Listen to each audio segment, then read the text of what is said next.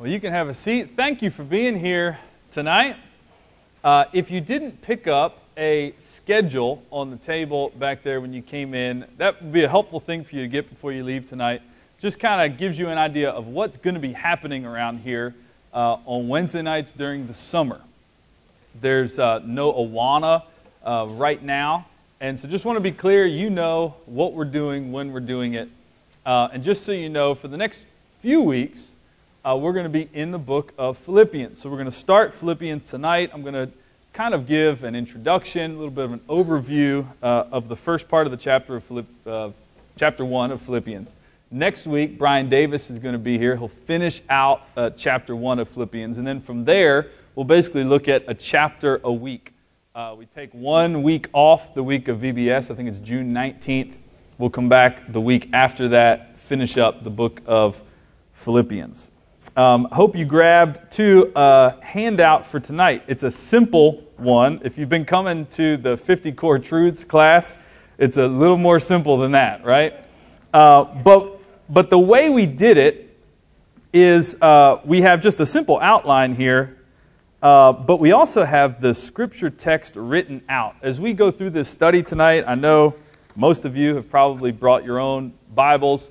But if you want to make additional notes, maybe that won't fit in your Bible, this way you can just kind of make the notes right on the page along with the text of Scripture and follow along. So as we begin, just want to talk about a little bit of the background of this book. First of all, it's interesting. As I was just reading through and thinking through Philippians, the thought occurred to me that if there was like an award for like the most bumper sticker worthy book of the Bible, it would be Philippians. No, seriously, think about it. So many familiar passages that if you spent any time in church, these are verses that you probably know by heart, that you can quote. Number 1, we see in chapter 1, he who began a good work in you will bring it to completion at the day of Jesus Christ. Later on in that chapter, Paul's famous line where he says, to live is Christ and to die is gain. Chapter 2, of course, there's that great Christological hymn, and then he closes that by saying, at the name of Jesus, every knee will bow, every tongue confess that Jesus Christ is Lord. Later in that chapter, do all things without grumbling or questioning. When I was a kid, my mom encouraged me to memorize that. We were reading the King James. I think it says, do all things without murmuring or disputing. And I still remember it. I must have had to say it a lot. It must have been a problem for me. You get to chapter 4, rejoice in the Lord always. All right, we've heard that. We know that. And then, of course, maybe the most famous one, later in chapter 4, I can do all things through Christ who strengthens me. And then, my God will supply all your needs according to His riches and glory in Christ Jesus. So many familiar lines in this book. And what I hope we see, though, as we go through this study, is this book is more than just bumper sticker theology. There's a whole lot here. And so as we study, we're just going to go through it, and I hope that you get a sense for the heart of Paul as the writer and the heart of the church there at Philippi, what he was writing to them about, why he was writing to them. So we're going to talk a little bit about that. Let's talk about just the historical context of this book just for a minute. First of all, you might know the phrase, the prison epistles. Philippians is one of those, Ephesians, Colossians, Philemon. We call them that because Paul wrote them from prison.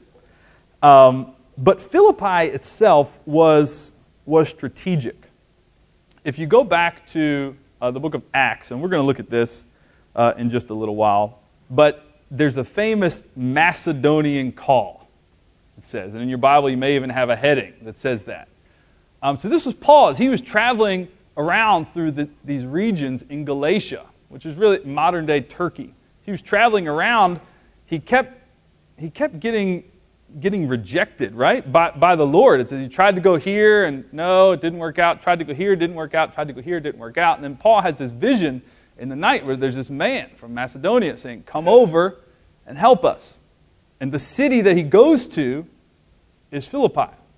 And he chose Philippi for a reason. It was, as I said, a strategic location. It was on this major trade route that went from the east to the west. About 400 years before Paul was there, it was founded by the father of Alexander the Great. His name was Philip. So he conquered the city, named it after himself. What would be nice, right? By the time Paul got there, though, it was a Roman colony. And so what that meant was that there were a lot of retired Roman military people that would live there. It meant that the people who lived in Philippi were granted Roman citizenship. So they got all of the rights and privileges of anyone who lived inside the city of Rome. The residents of Philippi were all eligible for that. I think it's interesting when you take that into consideration that in chapter 3, as Paul's writing to this church, he'll remind them, hey, our citizenship is in heaven. It's like you place a high value on this citizenship that you have as this Roman colony, but let me tell you, there's a greater citizenship. There's a greater calling that you have. There's greater rights and privileges that you have, and that's in heaven. We learn from Acts chapter 16 that there was not a synagogue there. That there was not very many Jews there in Philippi. A Jewish tradition would tell us that in order to establish a synagogue, you had to have 10 Jewish men. But there must not have been even 10 because there was not a synagogue there. Turn with me, if you do have your Bible, to Acts 16. I know you're like, wait a minute. We're supposed to be studying Philippians. Let us turn into Acts 16. So we've kind of talked a little bit about this Macedonian call. So Paul is traveling here, and he has a great group with him. It's Paul and Silas and Timothy and Luke. So we know for sure of those 4 people, maybe there were others, but we know that they had those 4 there. And this is what it says in Acts 16, just starting in verse 11. I don't have this on the screen. But he says, so setting sail from Troas, we made a direct voyage to Samothrace, and the following day to Neapolis, and from there to Philippi, which is a leading city of the district of Macedonia and a Roman colony. We remained in this city some days. And on the Sabbath day, we went outside the gate to the riverside, where we supposed there was a place of prayer. So see, no synagogue to go to. They went outside the gate to the river. And we sat down and spoke to the women who had come together. One who heard us was a woman named Lydia from the city of Thyatira, a seller of purple goods, who was a worshiper of God. And the Lord opened her heart to pay attention to what was said by Paul. From there, if you keep reading the story, Paul and Silas would be walking one day to that place of prayer, and there was this demon-possessed girl that followed him every day and was harassing him and yelling at him. And finally, Paul couldn't take it anymore. And he rebuked the demon left her, and these men that owned this girl, that were using her to profit, they realized, hey, this was our cash cow. This was our money-making thing. Now the demon's gone. We can't make any more money. This was a problem for them. So they got Paul and Silas thrown into prison. And so you might remember that famous story, right? At midnight, in prison, in this city, where they had gone following the clear leading of the Lord. That must have been a time of soul searching, right? You're laying there like, God, you did bring me here, and here I am. But there they were at midnight, and the Bible says that they were singing songs to the Lord. And it even says that the other prisoners were listening to them, that they heard what was happening. There was this earthquake where all the prisoners could have gone free, and the jailer was about to commit suicide. He was about to kill himself, and Paul said, no, we're all here. And the jailer says, sir, what must I do to be saved?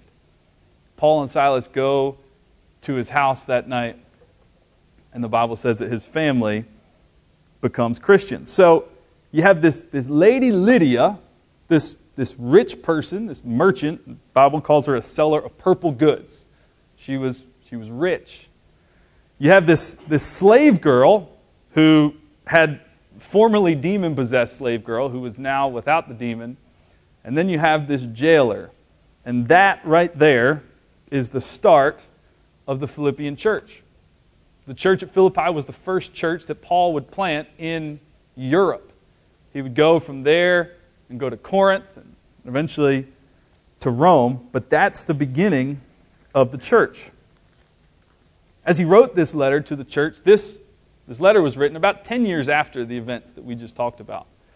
So he's writing to them, and one of the purposes of this letter is really a thank you letter. He's thanking them for their support. And we'll see that they not only supported him once, but they supported him over and over and over. They supported him when he was free. They supported him when he was in prison. They supported him when things were going well, when things were not. This church at Philippi supported Paul and stood by him. And he's writing this letter in part to thank them for that. But we see some themes emerge. Paul uses the word gospel more times in this book than any other of his letters. We see him talk about humility and how essential humility is. Later on in the book, we'll see that there was some kind of strife happening between some of the members of the church. And so as Paul is writing, he keeps pointing them to this need for humility in order to have unity in the church. So let's start reading. Tonight, we're going to look at the first 11 verses of chapter 1. And so let's read that together, and then we'll look at it more slowly. He says, Paul and Timothy, servants of Christ Jesus, to all the saints in Christ Jesus who are at Philippi with the overseers and deacons. Grace to you and peace from God our Father and the Lord Jesus Christ. I thank my God in all my remembrance of you, always in every prayer of mine for you all, making my prayer with joy, because of your partnership in the gospel from the first day until now. And I am sure of this, that he who began a good work in you will bring it to completion at the day of Jesus Christ. It is right for me to feel this way about you all, because I hold you in my heart. For you are all partakers with me of grace, both in my imprisonment and in the defense and confirmation of the gospel. For God is my witness, how I yearn for you all with the affection of Christ Jesus. And it is my prayer that your love may abound more and more with knowledge and all discernment, so that you may approve what is excellent, and so be pure and blameless for the day of Christ, filled with the fruit of righteousness that comes through Jesus Christ, to the glory and praise of God. Okay, so you have your simple outline in front of you. The first couple verses we're just calling the greeting, keeping everything very simple, very straightforward tonight. We're going to look at the greeting. But if you're familiar with the New Testament, and in particular the writings of the Apostle Paul, this greeting is a little bit different. When Paul's introducing himself, sometimes we see him use his title of apostle, right? We'll hear him say, Paul, an apostle of Christ Jesus. And if Timothy or if somebody else is mentioned with him, there weren't any other apostles, right? Paul was the last one. So if Timothy is mentioned with Paul, we'll see him say something like this: Paul, an apostle of Christ Jesus, and Timothy, our brother. So you get a sense right from the very beginning, this distinction. Paul's the apostle, Timothy's a brother, right? He's not an apostle. You see that in 1 Corinthians and in Colossians. That's how Paul introduces himself. But here, he says, Paul and Timothy, servants. You may have a note in your Bible that word could be slaves, could be bond servants. Paul and Timothy, slaves. But then he says, we're servants, slaves of Christ Jesus. You know, every servant has a master, right? The idea of being a servant, being a slave, is that you belong to somebody, that somebody owns you. Kind of reminds you of what Paul wrote in Corinthians, right? Your body is not your own. You've been bought with a price. But the other thing that we see here is a lot of times Paul uses these greetings in his letters to give just a little hint where he's going in the book, what he's going to be talking about. So I don't think it's a coincidence that he uses this very common, very humble term, just says Paul and Timothy, servants, Christ Jesus. Because he's going to talk about humility. He's going to talk about, in chapter 2, he's going to talk about Christ and say Christ made himself nothing, taking the form of a servant. So here, even at the very beginning, he's identifying with Christ and he's saying, hey, this is the example that you need to follow. This is the humility, this is the mindset that you need right from the very beginning. This mention of Christ, he mentions Christ 61 times just in this short little letter. You get this idea that he just keeps pointing this church to Christ, pointing this church to the head of the church. But he writes to all the saints in Christ Jesus who are at Philippi. Saints is an interesting word. Holy people of God. And they're this way not because they're good, but because Christ has made it possible, right? To all the saints in Christ Jesus. Christ is the one who's responsible for making them saints. Christ is the one who's responsible for making us saints, right? There's nothing holy about us. There's nothing saintly about us. You might hear that phrase, right? Like, wow, she's such a saint. But what he's talking about here is what only Christ can do.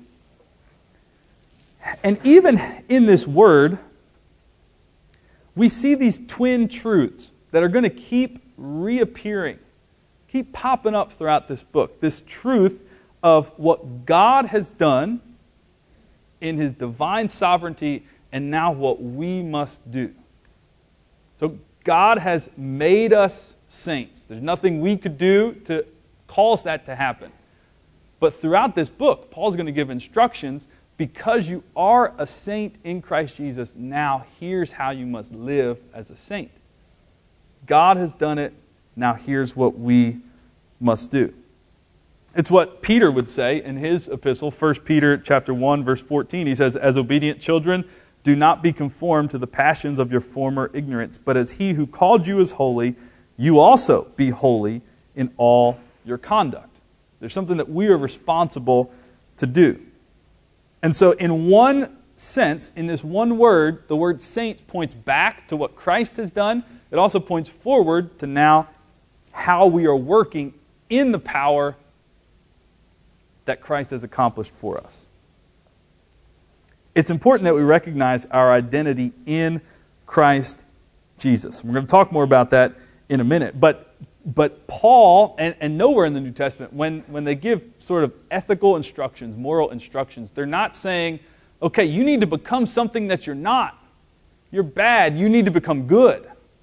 No, he's saying more and more you need to increasingly resemble what you are. That's sanctification, is that as we grow closer to Christ, we are more and more becoming like Him. And so the question is, well, how can people like us be called saints is answered by that next phrase, in Christ Jesus. This was Paul's goal. Chapter 3, he said, my goal is to be found in Him, not having a righteousness of my own that comes through the law, but that which comes through faith in Christ. He keeps hammering this idea of in Christ, what it means to be in Him. In fact, he uses that phrase, in Christ, in Him, in the Lord, over 20 times, just in this short little letter. John Stott, who actually the pastor mentioned in his sermon on Sunday, John R.W. Stott, tells us that Paul uses this phrase 164 times in his letters. And we see 20 of them just here in the short book of Philippians. Because who we are in Christ makes all the difference, right? In Christ, we're people with new feelings, with new desires, with new motivations, with new attitudes, with new abilities. To be in Christ means that we have everything necessary for our present and our future welfare. But he writes to the saints in Christ Jesus who are at Philippi, and then he includes this with the overseers and deacons. We don't ever see any other mention like this in any of Paul's other letters. He'll say, I'm writing to this church or to the saints here in this church, in this city. He never includes the leaders of the church in his greeting. I think it's I think it's interesting. Not to mention, he mentions them right at the beginning in this greeting and then never mentions them again. So you can read the rest of the book of Philippians. You'll never see him say, now you overseers, listen up. You deacons, listen up. It's like he mentions them right at the very beginning, but then never brings them up again. I think, again, we think about this humility. I think it's important that he says, I'm writing to the saints in Christ Jesus who are at Philippi with the overseers and deacons. These men are in charge, right? They're the leadership of the church, but they're not above the church. They're not lording over the church in some way. They're with the church. This is the kind of leadership that the body of Christ needs. The kind of leadership that Christ exemplified that we'll read more about in chapter 2. But then he continues, grace to you. Verse 2, grace to you and peace from God our Father and Lord Jesus Christ. You know, a traditional way to begin a letter at this time would just be to say greetings. Paul takes that and says, no, we're going to insert some gospel stuff right here from the very beginning. Grace to you. And then he adds this traditional Jewish, the shalom idea, this peace, this wholeness, this fullness idea. All of God's activity toward us is graceful activity. And because of His grace, now we have peace. Not only peace with God, but peace with each other. And so as he gets in this book and we start talking about unity in the body and standing firm side by side, it's this idea that God has accomplished this peace in our lives. Well, let's continue walking through the passage here. Let's look at what he says in this section we're calling a prayer of thanksgiving. So verses 3 to 8. He starts out and he says, look, I thank my God in all my remembrance of you, always in every prayer of mine for you all, making my prayer with joy. Before Paul ever gets to any teaching, any instruction in this book, in this letter, the first thing he does is he prays for this church, and then he tells them that he's praying for them. He doesn't just pray for them. He says, I'm praying for you. E.M. Bounds said it this way. He said, talking to men for God is a great thing, but talking to God for men is greater still. He will never talk well to men for God who has not learned well how to talk to God for men. The people in your life that you'd like to see come to know Christ. Maybe people in your family, maybe people in your neighborhood, people that you work with. Do you pray for them? Before you can ever talk to them about the Lord, you got to talk to God about them. But then not only that, but do they know it? Do they know that you're praying for them? Paul, I'm assuming he prayed a lot. He could have just assumed, you know what? I'm sure they know I'm praying for them. But no, he doesn't do that. He reminds them, I thank my God in all my remembrance of you, always in every prayer of mine for you all, making my prayer with joy. He's saying, I'm praying for you. I'm praying for you a lot, and I want you to know about it. He makes his prayer with joy, he says. Joy is one of the most basic experiences of the Christian life. Maybe fruit of the Spirit, Galatians 5, the fruit of the Spirit is love, joy. Joy that transcends our circumstances. You think about that. Remember, Paul's writing, he's not free. He's imprisoned right now. He's writing this letter to this church as a prisoner, and he's talking about being joyful. And he'll continue to talk about being joyful. As we talked about, he'll say things like, rejoice always. He makes his prayer with joy. And he does that, why? In verse 5, because of your partnership in the gospel from the first day until now. The partnership in the gospel. So I said in our introduction that the Philippian church had supported him in his missionary efforts. And this is a great picture here of how they weren't the ones traveling around, right? They weren't the ones going around to different cities and getting stoned and flogged and imprisoned and in all this trouble, but they were, in a sense, right? They were partners in this gospel work because they were supporting him. we think about that. In this church here, there are so many opportunities to get involved in mission work. If you say, I can't go for whatever reason. I can't go because of health. I can't go because of this or that. What can you do? What can you do? Can you pray? Can you give? And so here he's commending the Philippians for being partners with him in the gospel because they have supported him as he's been working.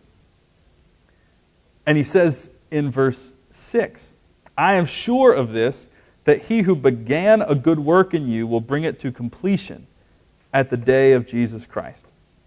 What's this good work he's talking about? He who began a good work in you.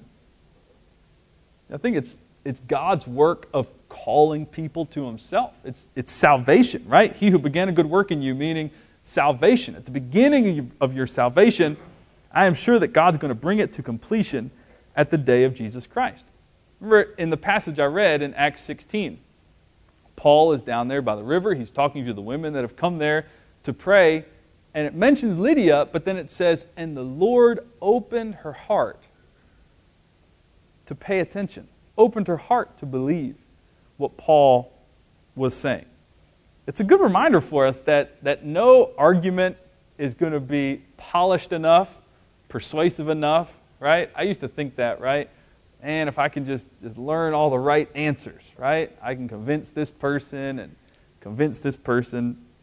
No, nothing of that is going to matter unless God intervenes, unless God opens their heart, unless He opens their ears. If our salvation was based on us choosing Christ, we would be in so much trouble. Because we are fickle people, aren't we? So how can Paul be so sure? He says, I am sure of this, that he who began a good work in you will bring it to completion at the day of Jesus Christ. How can he speak so confidently about this? Because it's God's work. God's the one who starts it. God's the one who continues it. God's the one who completes it. God doesn't lie. He doesn't change. He doesn't grow tired or weary. His plan cannot be stopped. So that's why Paul can say, I am sure of this, that He'll bring it to completion at the day of Jesus Christ.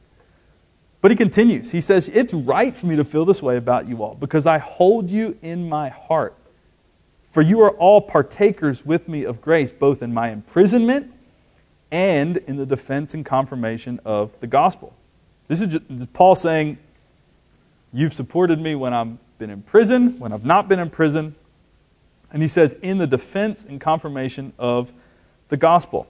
I think this good work, this salvation work that he talks about in verse 6, verse 7 is his way of saying, well, here's the evidences that I have that your salvation is true. Verse 6, he talks about the good work of salvation. I'm sure of this, that he who began a good work in you will bring it to completion at the day of Jesus Christ. And then he says, it's right for me to feel this way about you all. Here's why.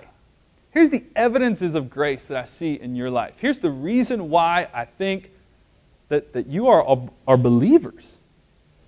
This is Paul saying, true salvation has noticeable effects.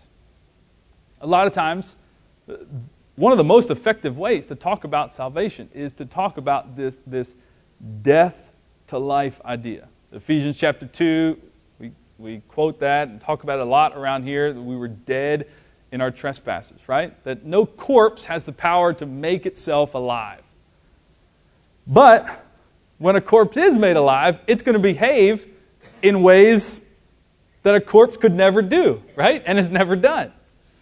So Paul here is saying, your salvation has these noticeable effects. Here's the evidences of grace that I see in you. Are you concerned about the spread of the gospel? Yes, you are.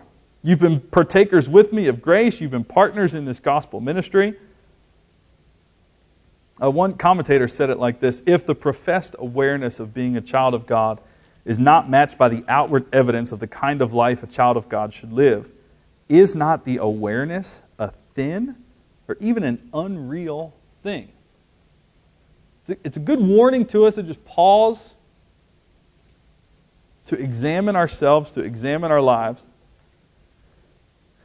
But he continues, verse 8, God is my witness how I yearn for you all with the affection of Christ Jesus. Notice the emotion here. Paul's writing to this church, and notice his love for these people. I think sometimes maybe we think about Paul, this prolific gospel writer, this man of incredible intelligence. Paul was not some dry academic guy. Sometimes we have the tendency to maybe elevate this sort of stoic personality and say, this is true maturity right here. But here's Paul pouring his soul out to these people. God is my witness. He calls God as his witness. He yearns for them, he says, with the affection of Christ Jesus. As you're learning and growing closer to the Lord, if your learning isn't making you more loving, then something's wrong. Like something is deficient there in the doctrine that you're learning. And we'll see that as we continue. Let's look at verse 9. So we see his prayer of thanksgiving, but this last part is really where he starts to tell them what his prayer is for them moving forward, his prayer of petition. He says, "It's my prayer that your love may abound more and more with knowledge and all discernment." And one of the main ways that we show Christian love for each other is by praying for each other. Are you praying for your spouse? Are you praying for your pastor? Maybe are you praying for even the people that you sit around on Sunday, right? We all have our sections, don't we? I can look out and I can tell if you're in church or not because you're always sitting in the same spot.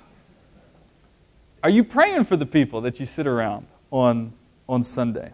Paul here is saying, here's my prayer. My prayer is that your love may abound more and more. Paul wasn't telling them, hey, look, you need to be more loving. I think the church had that.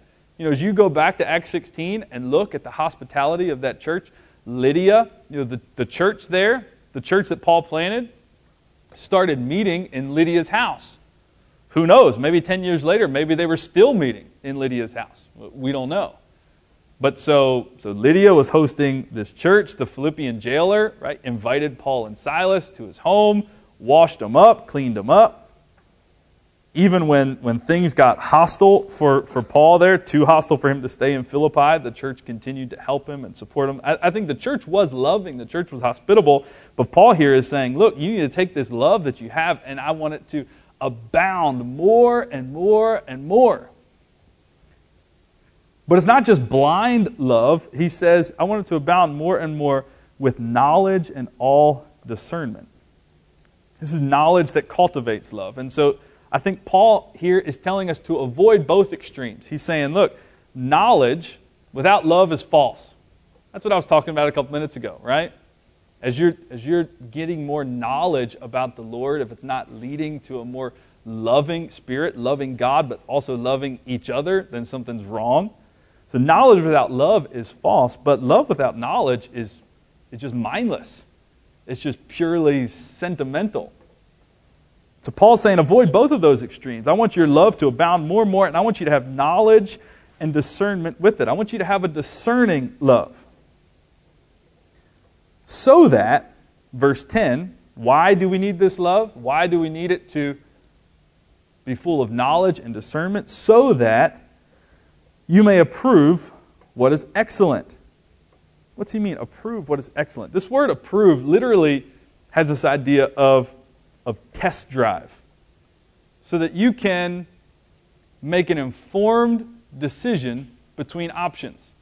So even if you use that word, even in this time, it would be like if somebody was going to buy a yoke of oxen, right? He would want to hook up a plow. Let's see if these oxen can pull, right? What can they do what they say they can do? I'm going to test drive them. I want to make an informed decision so that you can approve. You can make an informed decision, but what is he talking about? Not just between good and bad things. I think we can assume that for sure, right? So you can make a decision between the things that are good and the things that are bad. But I think there's also making a choice between what is good and what is best. Making a choice between things that are essential and things that are not essential.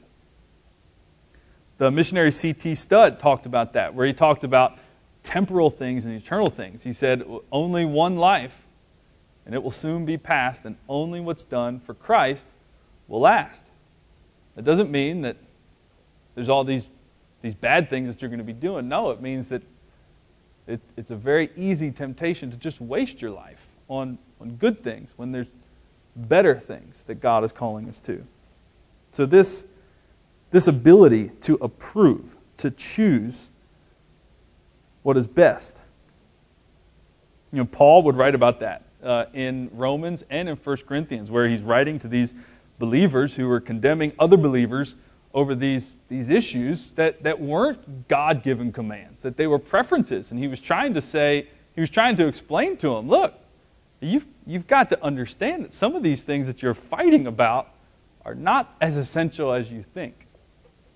If you wonder if that kind of thing's still going on, you just got to open up Twitter any day, any time, and you'll find people just going crazy about just the most ridiculous things, the most non-essential things. Paul is here saying, let's discern. Let's make an informed decision about what's good and what's best. So you may approve what is excellent, he says. This word carries with it the idea certainly of moral superiority, which one is right. But again, it has that same idea of more essential and less significant. Jesus would use this word in Matthew chapter 12, where he just asks rhetorically, right, of how much more value is a man than a sheep, of how much more value, how much more excellent.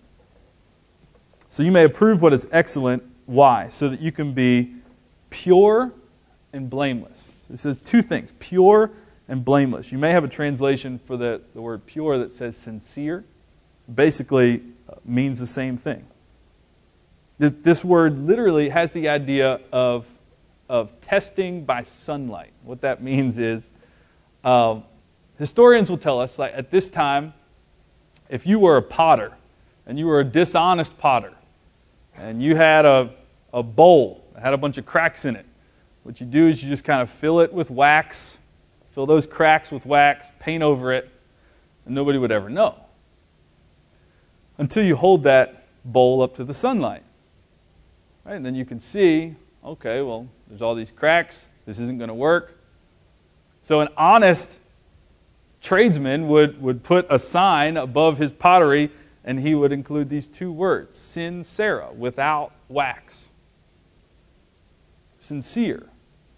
And Paul here is saying, so you can be pure, so you can be sincere.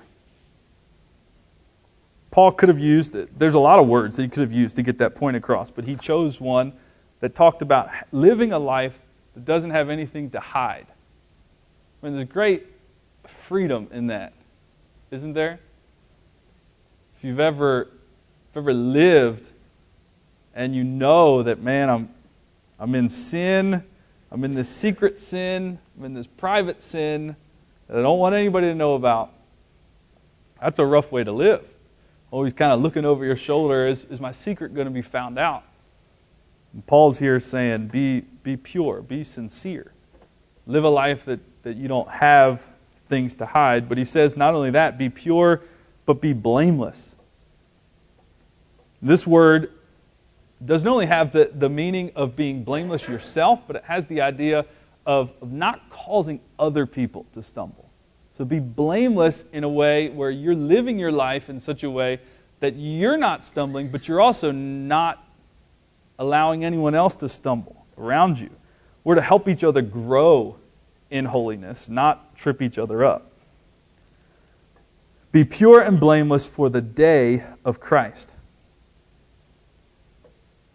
As we talk about this day, I don't know, just recently in our 50 Core Truths series, we talked about end times sort of things. I'm glad I didn't teach one of those nights. But, it's so interesting because in the Bible, the focus of those end time events are always so different than ours. right? We want to have the maps. We want to have like the timelines. We want to know like when is this happening and when is this happening and who's going to be here and who's not going to be here. In the Bible, the focus is always, in light of this day, how are we supposed to live? What are we supposed to do today that prepares us for that day? And that's what Peter would write in 2 Peter, as he's writing all these things about the end times. He closes by saying, what sort of people ought you to be? Because of this, what sort of people ought you to be in lives of holiness and godliness? Because this is the day that we're not only moving towards, we're striving for it, right? It's not like you're at the airport on one of those moving sidewalks where you're just kind of standing there, you're moving to it no matter what. No, this is, as Christians, this is the day that we long for, right? So we're not just moving to this day, we're trying to move towards this day. We're striving for this day. It's this idea of the great hymn, and we've sung it in here not that long ago. Turn your eyes upon Jesus. Look full in His wonderful face, and the things of this earth will go strangely dim in the light of His glory and grace. So we can be pure and blameless for the day of Christ. This is our last verse. Filled with the fruit of righteousness that comes through Jesus Christ to the glory and praise of God. You think about this fruit metaphor. It's one that keeps popping up throughout Scripture.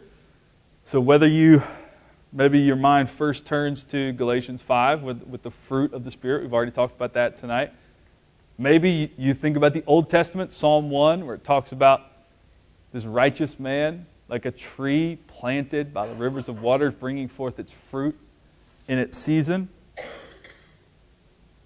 He says, again, that if you are in Christ, you will bear fruit. And we do this to the glory and praise of God. It's all for His glory. It's all for His praise. It's the aim of everything that we do. So you think about Paul. You think about him sitting in prison, hundreds of miles away. He's in Rome, most likely. And he's writing to this church in Philippi. He's thinking about these Christians. He's praying for them. He's thanking God for them. And his prayer is a model for us. You know, it's a good thing for us as we read the Bible to use the prayers that are written as models to guide our own. I don't mean for you to just pray these exact words every single day for the rest of your life. I don't think that's what Jesus was saying, right? When the disciples said, teach us to pray.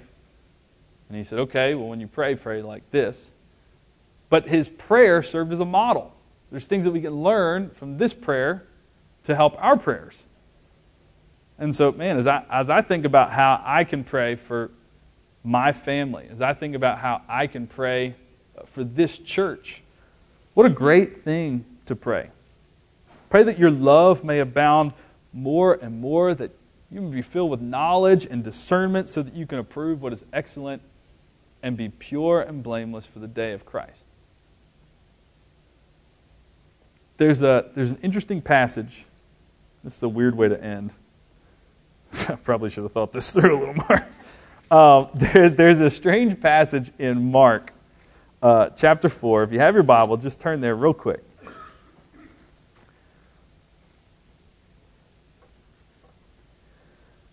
Mark chapter 4, Jesus is speaking, and He gives this parable of seed growing. And we'll start in verse 26. He says, "The kingdom of God is as if a man should scatter seed on the ground.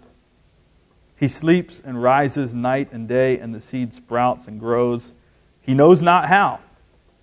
The earth produces by itself, first the blade, then the ear, then the full grain in the ear. But when the grain is ripe, at once he puts in the sickle, because the harvest has come." And you're like, what? What? I'm going to need you to repeat that, Jesus. But see what He's saying here? He plants seed, and it sprouts up, and He doesn't know how. I think as we think about our lives in Christ, there's going to be moments just like that.